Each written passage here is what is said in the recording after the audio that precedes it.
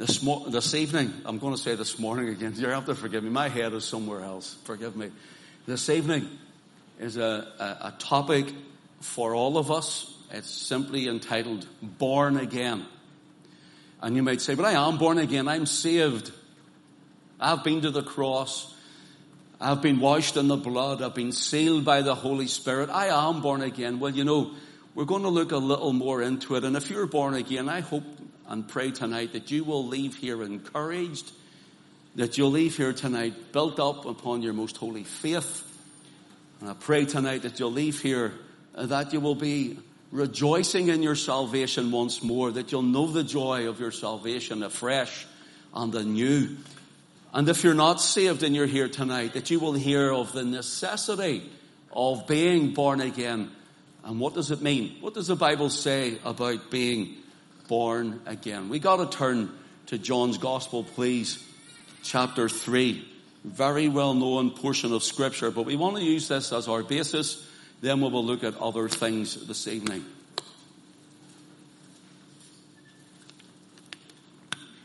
I want to thank my elders, the oversight, for being so supportive and helpful and encouraging and standing in and keeping things going as well while I was, as I said, although last Friday, Saturday, Sunday morning and Sunday night I was here, I wasn't preaching, but the week before, again, taking Pastor Rusty to make sure he was introduced to other pastors. It's been vital that we try and spread the word in the network of this to try and reach as many people and to stir as many hearts as possible, hence why I felt I needed to take them. And they've been it's just been phenomenal, the doors that have been opened.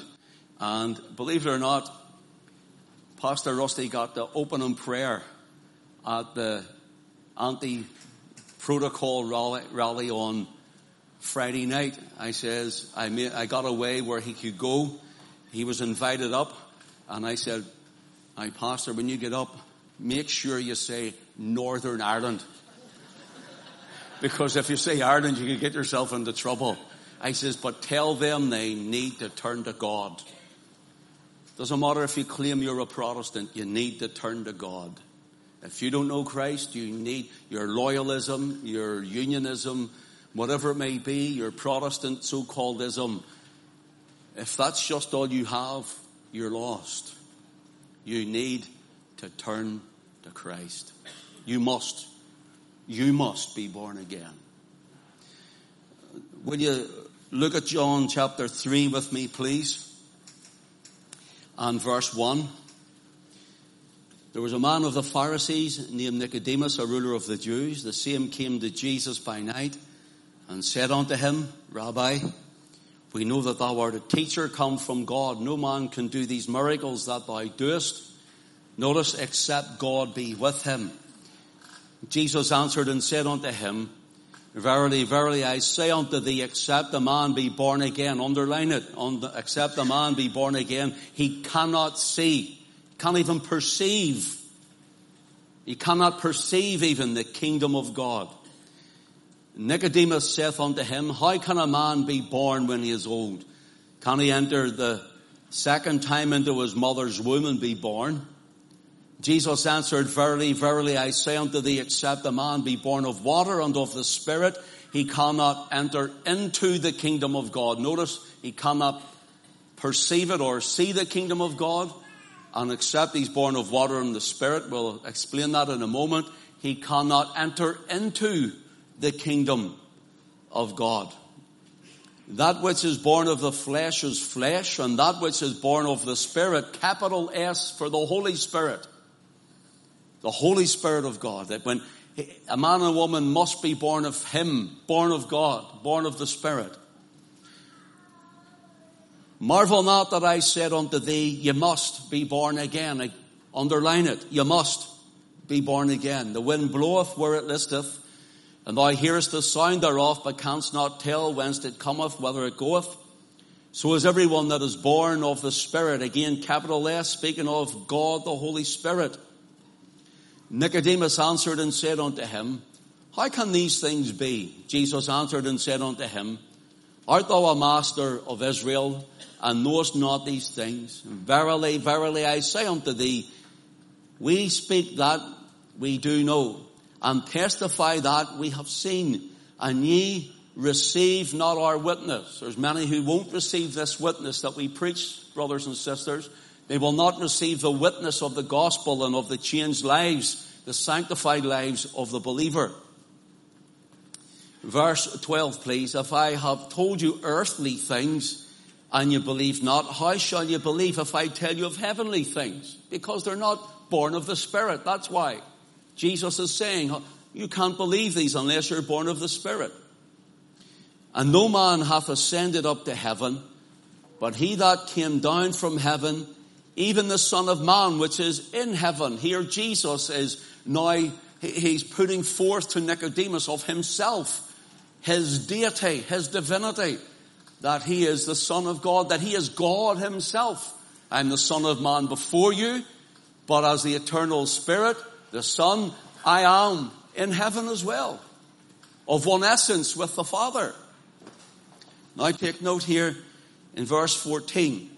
And as Moses lifted up the serpent in the wilderness, even so must the Son of Man be lifted up, that whosoever believeth in him should not perish, but have eternal life. For God so loved the world that he gave his only begotten Son, that whosoever believeth in him should not perish, but have everlasting life. For God sent not his Son into the world to condemn the world, but that the world through him might be saved. He that believeth on him is not condemned, but he that believeth not is condemned already, because he hath not believed in the name of the only begotten Son of God.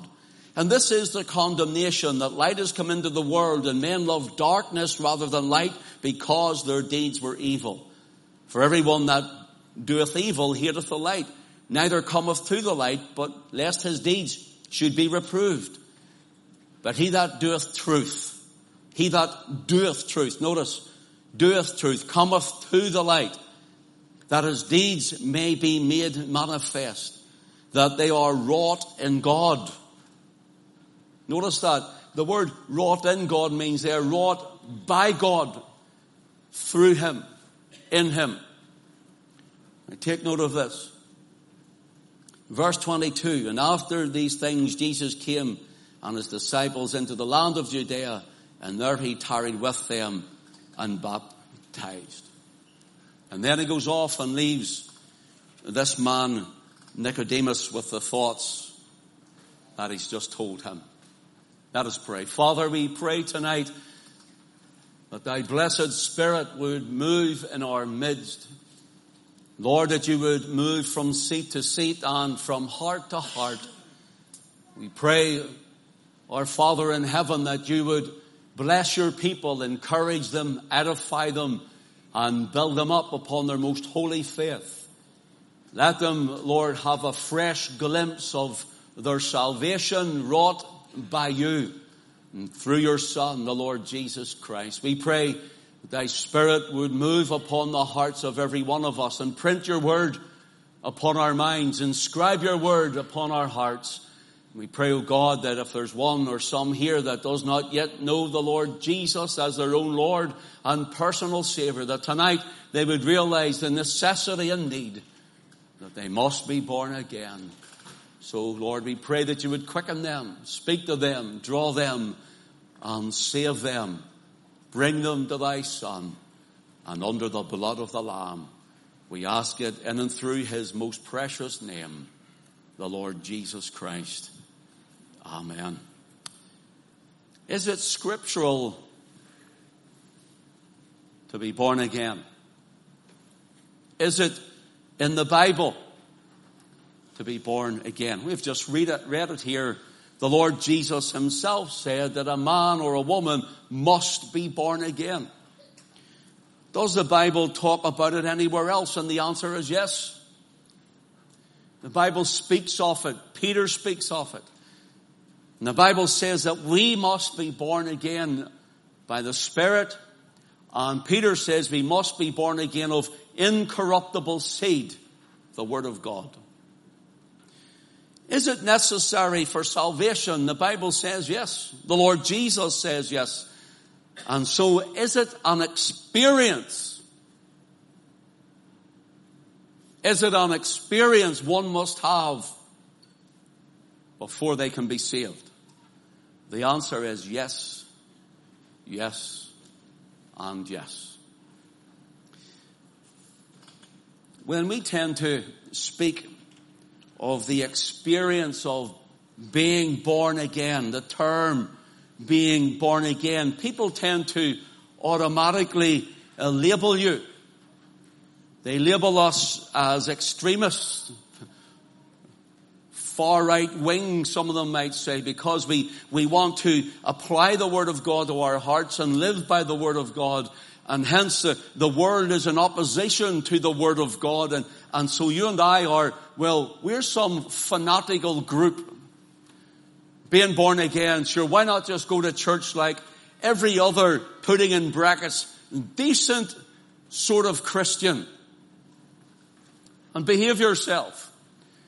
And don't take a stand and don't preach the Word and continue on in life and let everyone just get on with their own lives. So these fundamentalists are harsh, they say. They are uncompromising, fanatics without love or grace or mercy. In other words, those born again people, you know what, they're a bit nuts. They're a bit crazy. I remember when I was pastoring down in Dublin, and once a month we went to the top of, if you're familiar with Dublin, to the top of Grafton Street, where St. Stephen's Green is, and the road comes down and turns around this like a one-way system. And there was a pedestrian precinct at the top of Grafton Street, and we used to set the speakers out, and there was sang, we played, we give out tracts, and we preached the Word of God. And we used to do it because we drove from Belfast, and I was pastoring there, we couldn't get up and down. The Celtic Tiger was booming, and of course it was just too expensive. We couldn't even get a house to live in. So we drove down just for the open air on the Saturday, but we set up and we would have stayed for 3, 4, 5 hours depending on how the day would go. I remember one day these people gathered around me. I had people spit on me, swing at me. I had them tell me to go back home, that I was an Ulster Scot and I shouldn't be living in the island of Ireland. I had people telling me that they were going to slice my throat and throw me in the liffey. They were going to hang me and all of this sort of stuff. We just kept preaching. But this day they gathered around us, the top of Grafton Street. They were pretty hostile. And some of them would have came up and they said, and look, and there were other Dubliners with us, saved people who loved the Lord. But these other people were hostile, and while they were aggressive toward us, they were calling us names, fanatics, lunatics, with expletives hanging off the end of them or beginning. And they would have continued like this to try and drown us out and to try and antagonize us and aggravate us. And it just dawned on me. There was somebody, I don't know what it was, they were standing across the way with a piece of card, and upon the card was written, now listen, they were dressed up in an elephant suit with a pink tutu on, with a card and a guitar around the elephant's neck. That's why I didn't know who it was inside it. And I remember jotting down what they had written on that card. So here it is. This is what it said. Parents killed by ninjas. Need money for kung fu lessons. Please help and give generously. And I thought, these people are at me preaching the good news of the kingdom of God, preaching salvation found by grace through faith in Christ, that He has paid their debt, to call those who may be religious out of bondage, and some person dressed as an elephant with a pink tutu on, a guitar hanging around their neck, they're giving them money. Because they need kung fu lessons, because the elephant's parents were killed by ninjas. And I'm mad. They called me crazy. Brothers and sisters, friends, do you see how the world is? The mindset?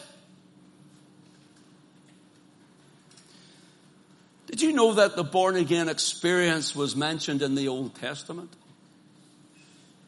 If you want to turn, or you can listen to Ezekiel chapter 11, verses 19 and 20.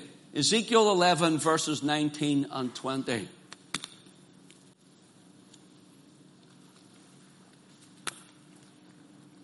Listen to what the Lord said, looking from Ezekiel's day into the future.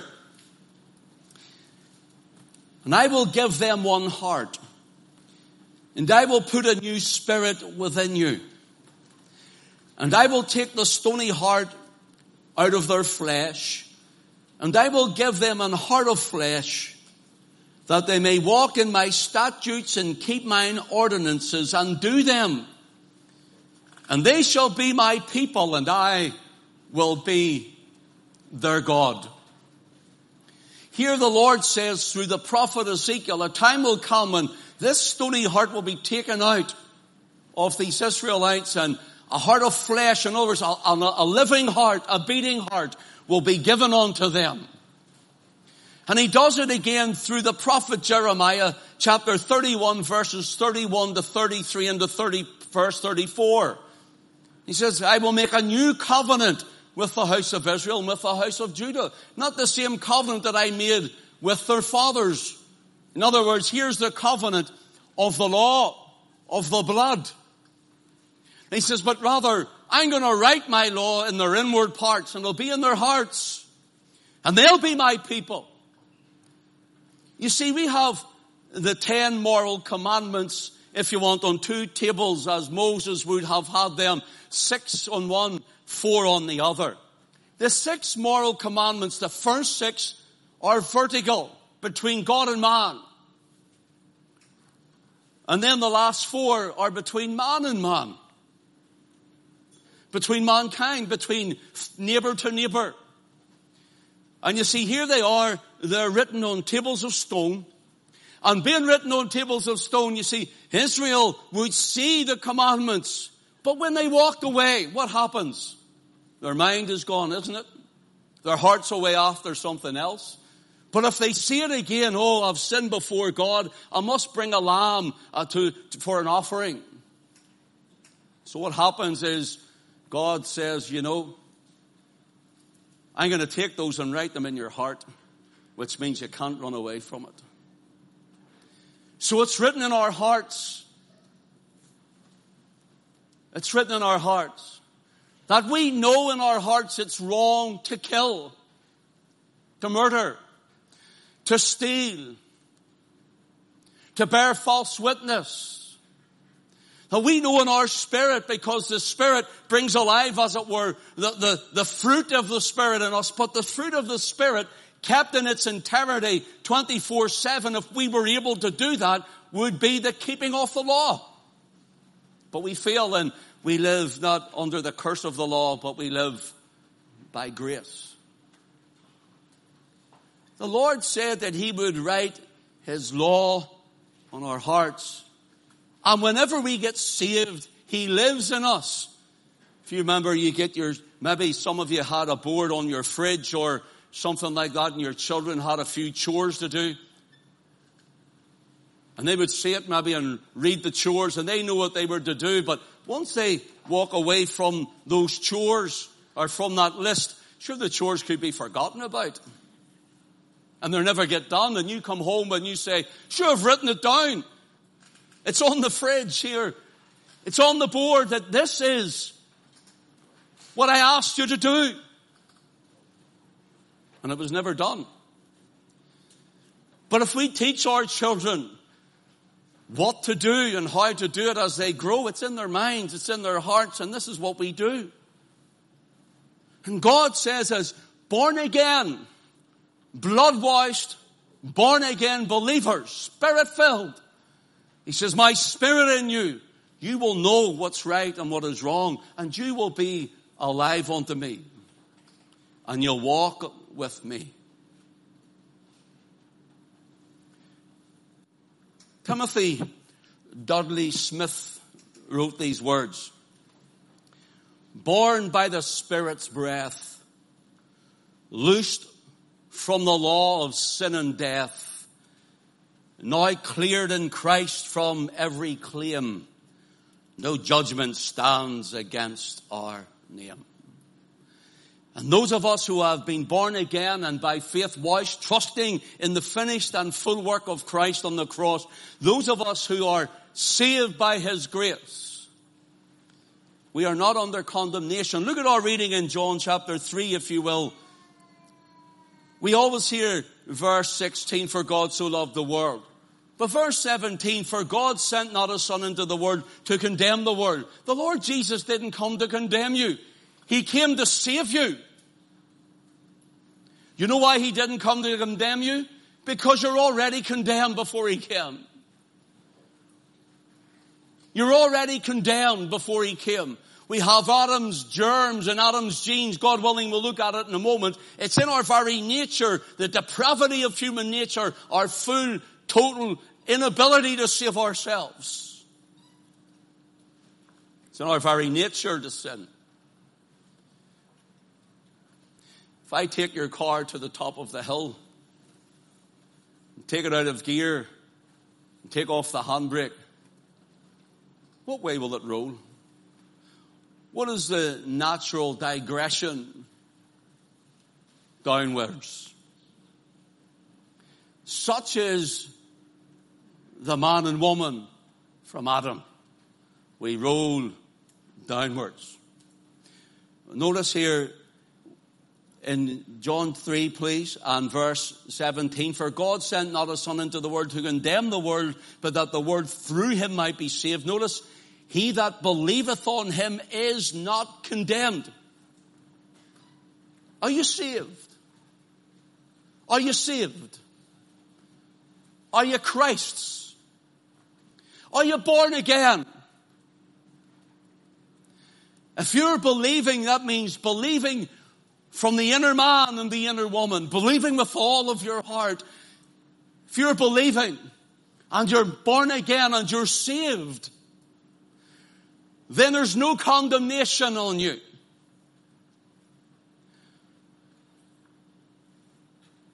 But if you're not saved, if you're not believing, if you're not born again, notice what he says. He that believeth on Him is not condemned, but he that believeth not is condemned already. We're already condemned until we're saved from the same condemnation. So God knew we were under condemnation, under wrath, with our natures being sinful. Listen, sinning does not make you a sinner. Do you know that? Sinning does not make you a sinner. But rather you sin because you are a sinner. You cannot help yourself. Every one of us, we're born in sin and shapen in iniquity. We are birthed into a sinful life with a sinful nature into a sinful world. Notice verse 18. But he that believeth not is condemned already, because he hath not believed in the name of the only begotten Son of God. When is the condemnation? Notice that light has come into the world, and men love darkness rather than light because their deeds were evil. Do you know what this is saying here? This is Jesus Himself speaking. That He came to save. He came into a world of sinful, spiritual darkness and wickedness. That when He came the light into the world. The only pure light. You see the light here, we're grateful for it, all these lights here. We're grateful that we can see, I can read. We're grateful for it. But if you were to analyze each and every one of these lights, there's little spots of darkness right through the light itself. It's not pure. There's little spots of darkness in it. But the light that Christ brings is a pure and a perfect light. For in him, God is light. L-I-G-H-T. God is light, and in him is no darkness at all. That's what it means. He's the purest of pure, most glorious of glory. Christ himself is the light of the world. And Christ himself is the purity and the holiness of the Father. Take note here. Men love darkness rather than light. That's why they want to sin.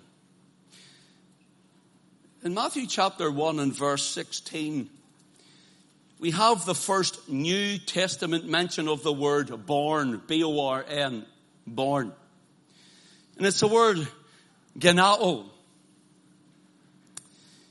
And it usually gives the idea of the generation from the paternal side, or not all the time, but most times of the side of the parent of the man. The son off, and the man's name, the son off, and the man's name, his genes down. And take note of this. When Nicodemus comes to the Lord Jesus Christ, he's wanting to know that a man that is born of flesh, how can he enter his mother's womb a second time to be born again?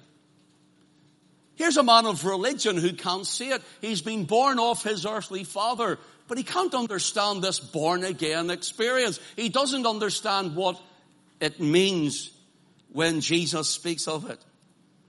It says he's the ruler of the Jews, a master in Israel. In fact, the word master here is the word didaskalos, and it means a teacher. He's an instructor. He's a doctor of theology. It doesn't show you that a man can have a list of letters of teaching behind his name like the alphabet, but yet still not know Christ. Still be lost and still in his sin, still in darkness and still under condemnation. Doesn't it show you that it's nothing a man can do? It's not in our prowess. It's not in our abilities. For this born again experience must be of God. Sent from God. Wrought in God. The work of God. The sovereignty of Almighty God. Doesn't it show us that no matter who we are, that we must be born of the Spirit of God? Take note of this, brothers and sisters. You don't need to turn, but you can mark it down. In Mark chapter 10, the rich young ruler comes to Jesus, and listen to what he says in verse 17.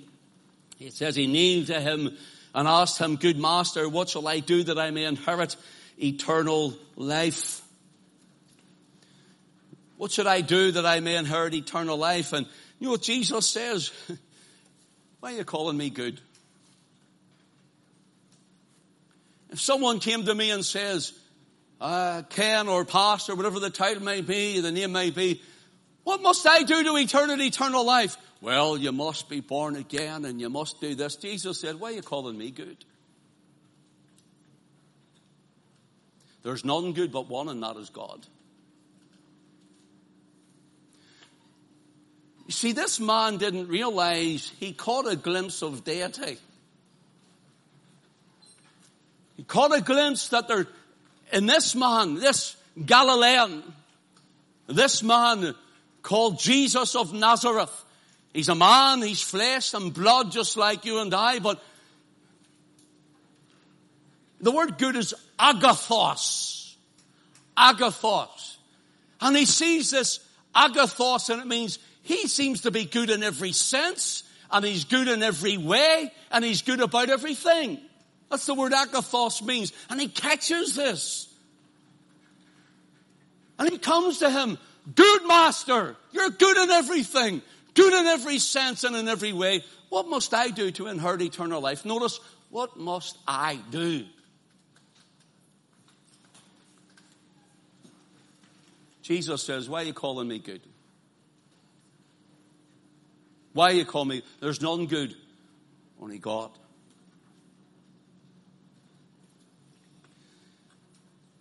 The rich young ruler like Nicodemus in our reading this evening comes to the Lord both seeing good things. It means to be good in its character and beneficial in its effects. He's seen the goodness of Christ. They seen something about this man. They seen the goodness in every sense and way. They seen something about him. And what they saw attracted them. They saw the effects of the life of Christ. They saw the dead being raised, the multitudes being fed, the sick being healed, the deaf hearing, the dumb speaking, the devils being cast out. And as they're hearing these things, they're seeing these things, and the effects of the person of Christ, God with us. They realize, hold on, religion can't save me. I'm missing something. Oh, hold on a wee minute. Riches and money and all these other things of worldly pleasures can't save me. Because when I look at Christ and when I get a glimpse of Him, I see God in flesh. And I realize that I am nothing but a mere mortal, lost and undone on the broad road to destruction. And that's the place every man and woman must come to realize their depravity, their inability to save themselves, that they are a sinner in their very nature, in their very genes, and they cannot even help themselves to stop it. Well, I stopped smoking and I stopped drinking. I'm glad to hear that. But that's not what I'm speaking of. You can stop everything and still your rotten nature keeps you out of glory.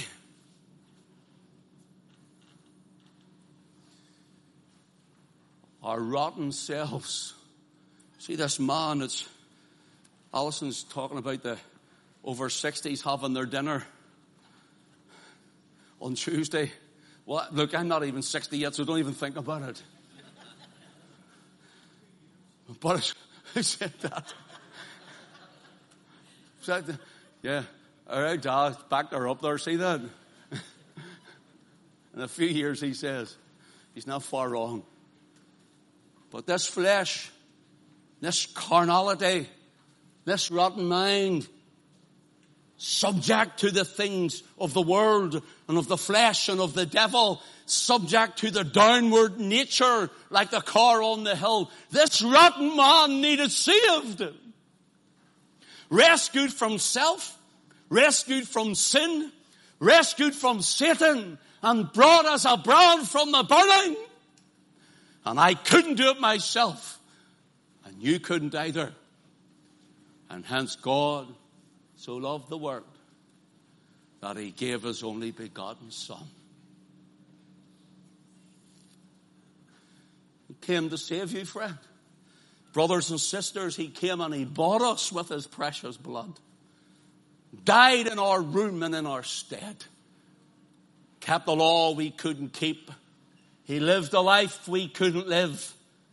He died in a place where we should have died. And He was separated from His Father that we might come in. What a Christ. What a Savior.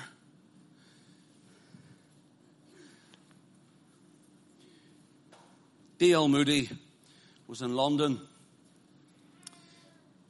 and a friend took him one Sunday morning to hear Joseph Parker preaching in London in his church.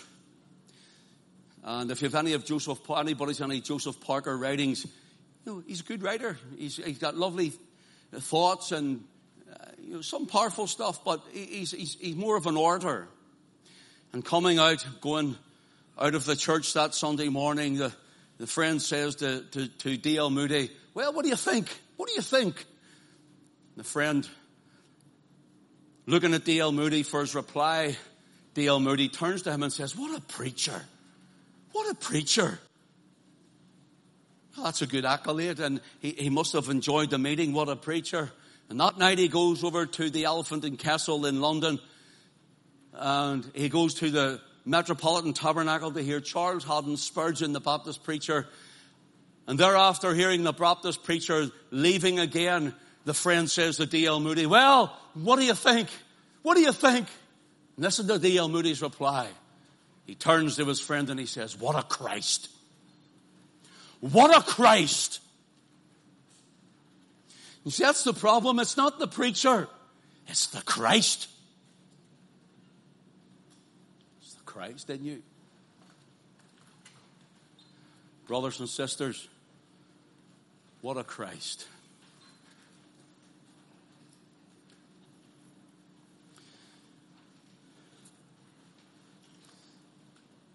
These two, the rich young ruler and Nicodemus, who came to Jesus by night, these two seen something in the Christ.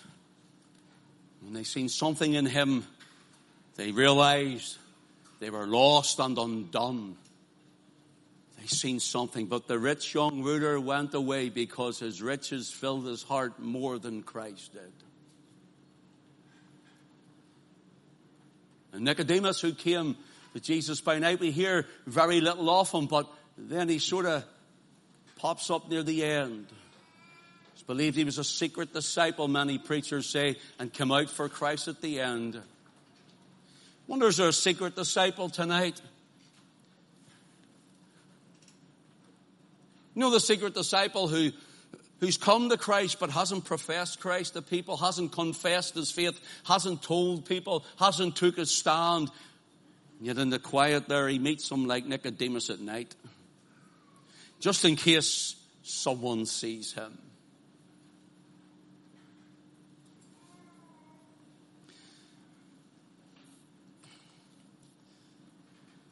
Notice what he says in John 3:2. Rabbi, we know thou art a teacher come from God. For no man can do these miracles that thou doest except God be with him. He saw the good master. He saw the agathos of Christ. He was good in every sense and in everything and in every way. He had that character. It was a character of his Father. It was God himself. And there it showed effect in everyone who came across him, who heard him, who met him, and whom he ministered unto. The glorious Christ, the wonderful Christ. So the picture here is this. Salvation is not in a church. Salvation is not in a denomination, nor an institution, nor it's in a dogma, nor in good works or alms or deeds. Salvation is not found by your sense of good morals. It's not by being a good citizen or a good parent or a good son or a good daughter or whatever a relationship it is. It's not in being a good husband nor a good wife. Salvation is not found in this church or any other church. Salvation is unattainable. Salvation is not in a pope. Salvation is not in the Queen. She's the head of the Church of England, the Pope, the Roman Catholic Church. Salvation isn't in a pastor or a minister. Salvation isn't in a priest or anything else or anyone else, but in Christ himself. Be born again. I want to look, I'm aware of time rushing on, but I want to look at something to show you the difference in the nature we have when we are born again. Jesus said in John chapter 3 and verse 3, Verily, verily, I say unto thee, except a man be born again, he cannot see the kingdom of God. And then in verse 5 he says, except a man be born of water and of the Spirit, he cannot enter into the kingdom of God. And then he says in verse 7, marvel not, or don't be surprised that I said unto thee, you must be born again. Don't be surprised, because Jesus says you must be born again. Will you turn with me, please, to the book of Ephesians? Ephesians chapter 2. Galatians, Ephesians, Philippians, Colossians. So Ephesians chapter 2, please. I'll get another drink.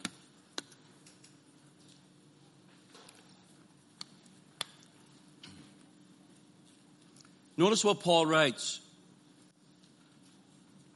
And you hath he quickened, speaking of the Holy Spirit, and you hath he quickened who were dead in trespasses and in sins. Now notice, dead in trespasses and in sins. This isn't talking about the carnal fleshy death here. In other words, we sinned without care. If any of you have been in the world and you're aware of this, and you think of the times where you spent, the things that you've done, the places that you've been, the hours you put into it, maybe the clubs, the pubs, or whatever, maybe worse. You did it without thinking if there was a God, if you even believed in a God. In fact, God wasn't even in your thinking, and you just didn't care. You didn't feel any consciousness. You had no guilt over it, nor remorse, nor repentance, because you can't unless the Spirit grants it to you. Here's what I want you to see tonight. Paul tells us, and you hath he quickened who were dead in their trespasses and sins. See the word dead, it's the word nekros, and it means as dead could be.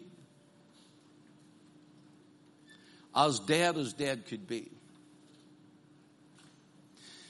In other words, you would see someone who has just passed away, and you can cry over them, you can mourn over them, you can speak to them, you can grab them, try to shake them, to wake them. You can do all manner of things. You can talk to them and you can plead with them to open up their eyes and please talk to me. And they won't do it because they're dead. They can't do it. Paul gives us the word nekros, which means just like that, spiritually and in our hearts, we were dead toward God.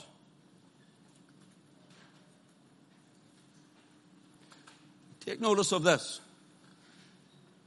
He gives us where we were, what we were dead in, and where our life was. He gives us what God has brought us from. Notice first who were in time past.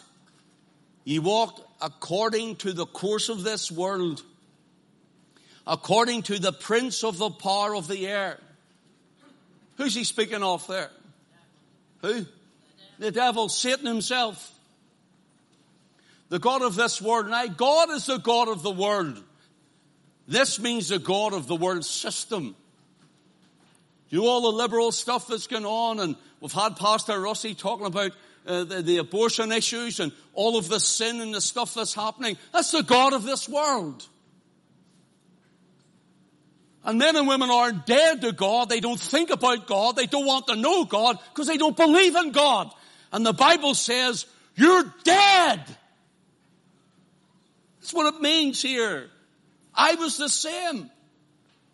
I sat in shebeens for full weekends. Didn't care or know or even think if there was a God. Got myself into trouble many times. Didn't care if there was a God. Didn't think if there was a God.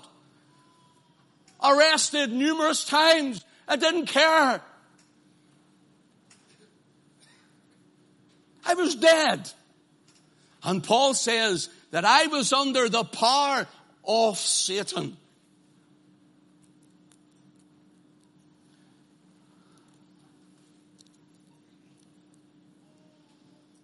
Brothers and sisters, are you glad you're saved?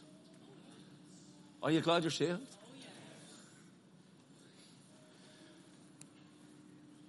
Notice the prince of the power of the air, the Spirit.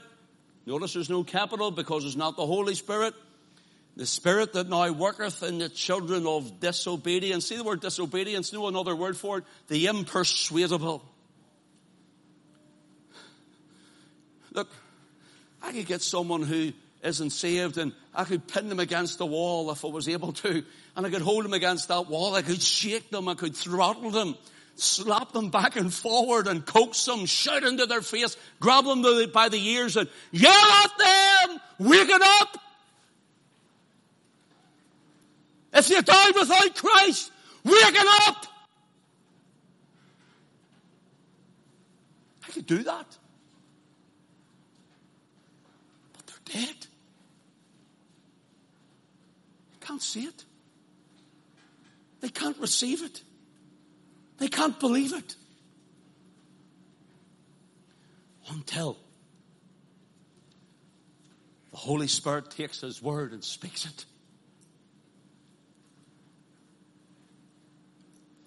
And He quickens. See the word quickeneth. And you hath He quickened who were dead in trespasses and sins. That word quicken is the word zopoio. I'm going off track a little here just for a second. It's the Greek word zopoio. And it simply means, or gives the idea, I should say, to reanimate. To reanimate. So Adam is in the garden, and God's walking with him in the cool of the day, speaking to Adam. We know Adam and Eve, they sin. We know the story. And we're going to speak about him in a second. But listen, and because Adam fell away from God, because he sinned, that brought forth death. Spiritual death came right away. Physical deaths, they started dying lower in years in their body. Hence we die and go to the grave. And Paul's speaking of men and women in the spirit here. The word zopoio means to reanimate, to be alive. It means to make alive. Adam walked with God in the cool of the day. God talked with him. Adam talked back again. They had communion. They had fellowship together. And then that was broken. And Adam was dying. And you and I were dying in Adam.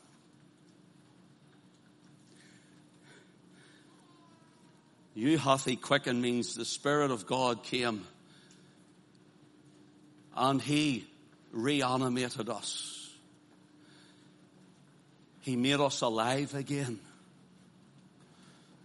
Look, you know, you see animation, you get the stick man, in the book. You draw this poor animation, isn't it? Because you get the stick man in the book and he's like this. The next page you draw him like this, and then like this, and then like this, and then like this. Next one's like that. And by the time you get through your book and you flick them all together, and the wee man starts walking like this. That's animation, isn't it? That's animation. That was Adam when God breathed in his nostrils the breath of life, and man became a living nefesh, a living soul. Then that's gone and it's lost, and we're dead with Adam's germs and with Adam's genes. But the Holy Ghost comes and He speaks to a man and woman through the living word. And He makes the dead come to life. It's like the animating. We're dead toward God. Suddenly we start to behold the things of God. It attracts us to the Word, attracts us to the Son, attracts us to the cross, attracts us to the blood, and we call for mercy. He lives in us, and we walk reanimated in the presence of God and fellowship with Him. That's what Paul means. And you hath He quickened who were dead in their trespasses and their sins, who in time past walked according to the course of this world, according to the power of the prince of the air. The devil had you, but God saved you. I better move quickly. Notice here what he says. Among whom also we all had our conversation or our lifestyle in times past. Notice the lust of our flesh, fulfilling the desires of the flesh and of the mind, and were by nature the children of wrath. Would you say nature? Would you say it loud? Okay, the word nature there is the word phusis. Phusis. Say phusis. Just trying to keep your concentration. Say phusis. What phusis means? Germination, lineal descent. It gives the idea of the father's birth down. Father Adam, his germination We're from Adam's race, the lineal descent. We took his sin. And through him, our father from the earthly Adam, we're sinners before God and dead toward God. We were, past tense, by nature, in our nature, the children of wrath. Wrath.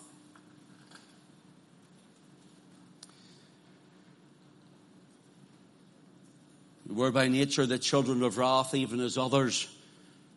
I love this. But God. Say, but God. Would you say it louder? Come on, if you're in your problems, what do you remember? You're going to the doctor, what do you remember? You say there's no hope for you, what do you remember? But God. No hope without Christ. Lost and undone and in our sin and total depravity of our nature. And there we were on the broad road to destruction, heading for a lake of fire. But God, who is rich in mercy, guilty, vile, hell-deserving sinners, with Adam's nature, his rottenness, his rebellion, with his death flowing through our mortal members, separated forever, but God, who is rich in mercy.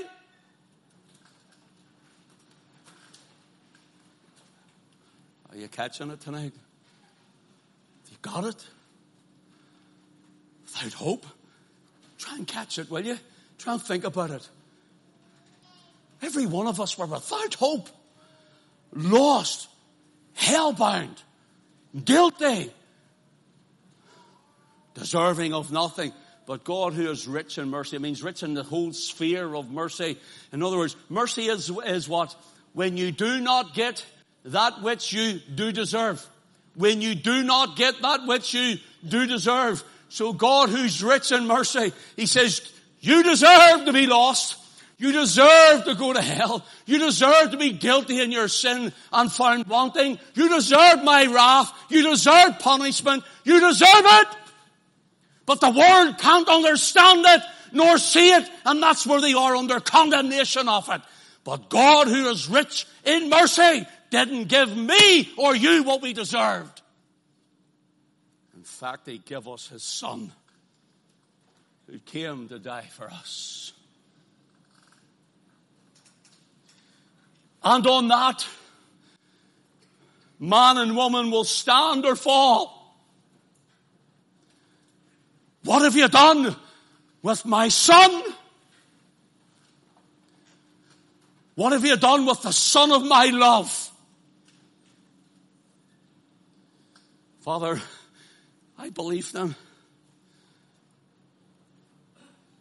I believed in him. There's going to be some who'll say, well, I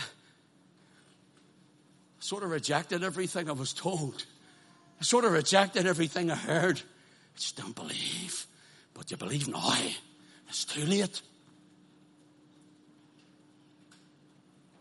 I must close, brothers and sisters.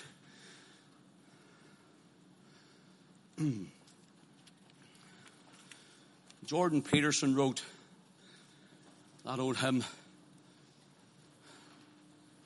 Born of the Spirit, with life from above, into God's family divine, justified fully through Calvary's love. Oh, what a standing is mine.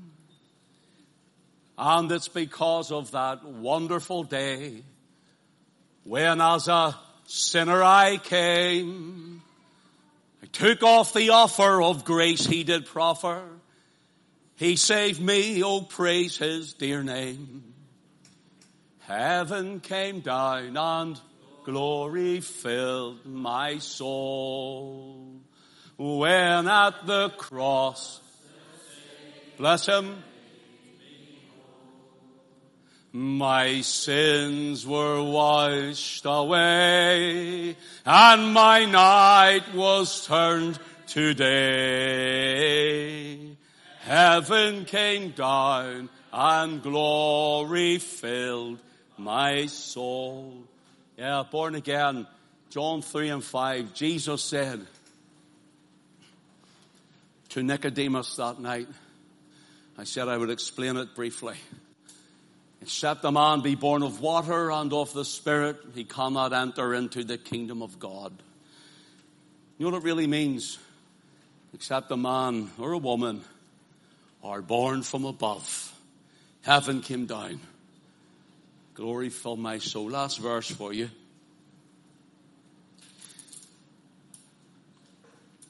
First Peter chapter 1.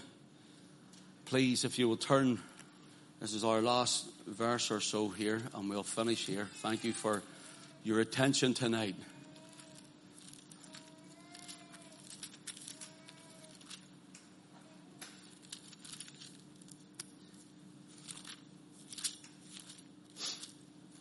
Let your eye run down, please, just for time's sake. 1 Peter chapter 1 and verse, I think it's maybe 2 Peter. I wrote the wrong verse down. Let me tell you what it says. We are divine. We are partakers of the divine nature. Someone find it for me and you can let me know. Peter says we are partakers, that is the born again believers, those who are born from above. We are partakers of the divine nature. The word nature is the same word Paul uses, physis. So get this as we close. First of all, we're born of our parents and their parents before them and their parents before them and so on back to Adam. We have Adam's genes from Adam's race. We have Adam's germs, Adam's lineal descent as we go down through the years. We carry it within us, but it takes us to have the divine nature. And the divine nature means the divine physis. We must be birthed of the Father.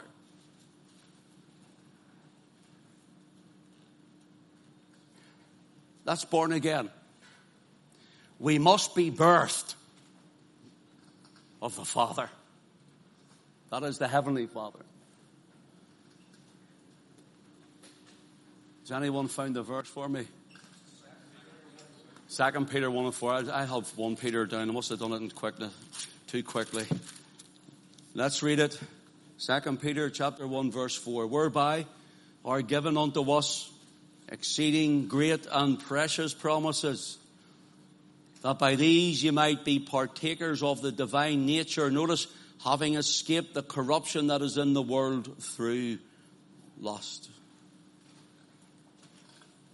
Have you been born from above? Have you got the Father's? Are you birthed of the Father? The born again experience?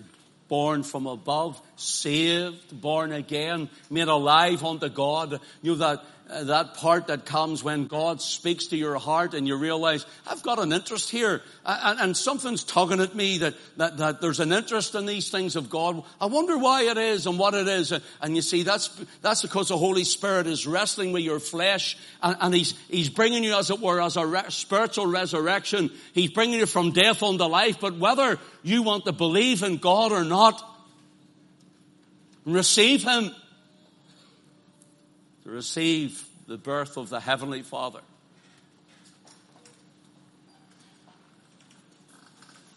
Born again. Except the man is born again, he cannot see, he cannot enter the kingdom of God. And Jesus said in John 3 and 7, marvel not that I said unto thee, you must be born again. Trust we're born again tonight. Team, would you come up, please?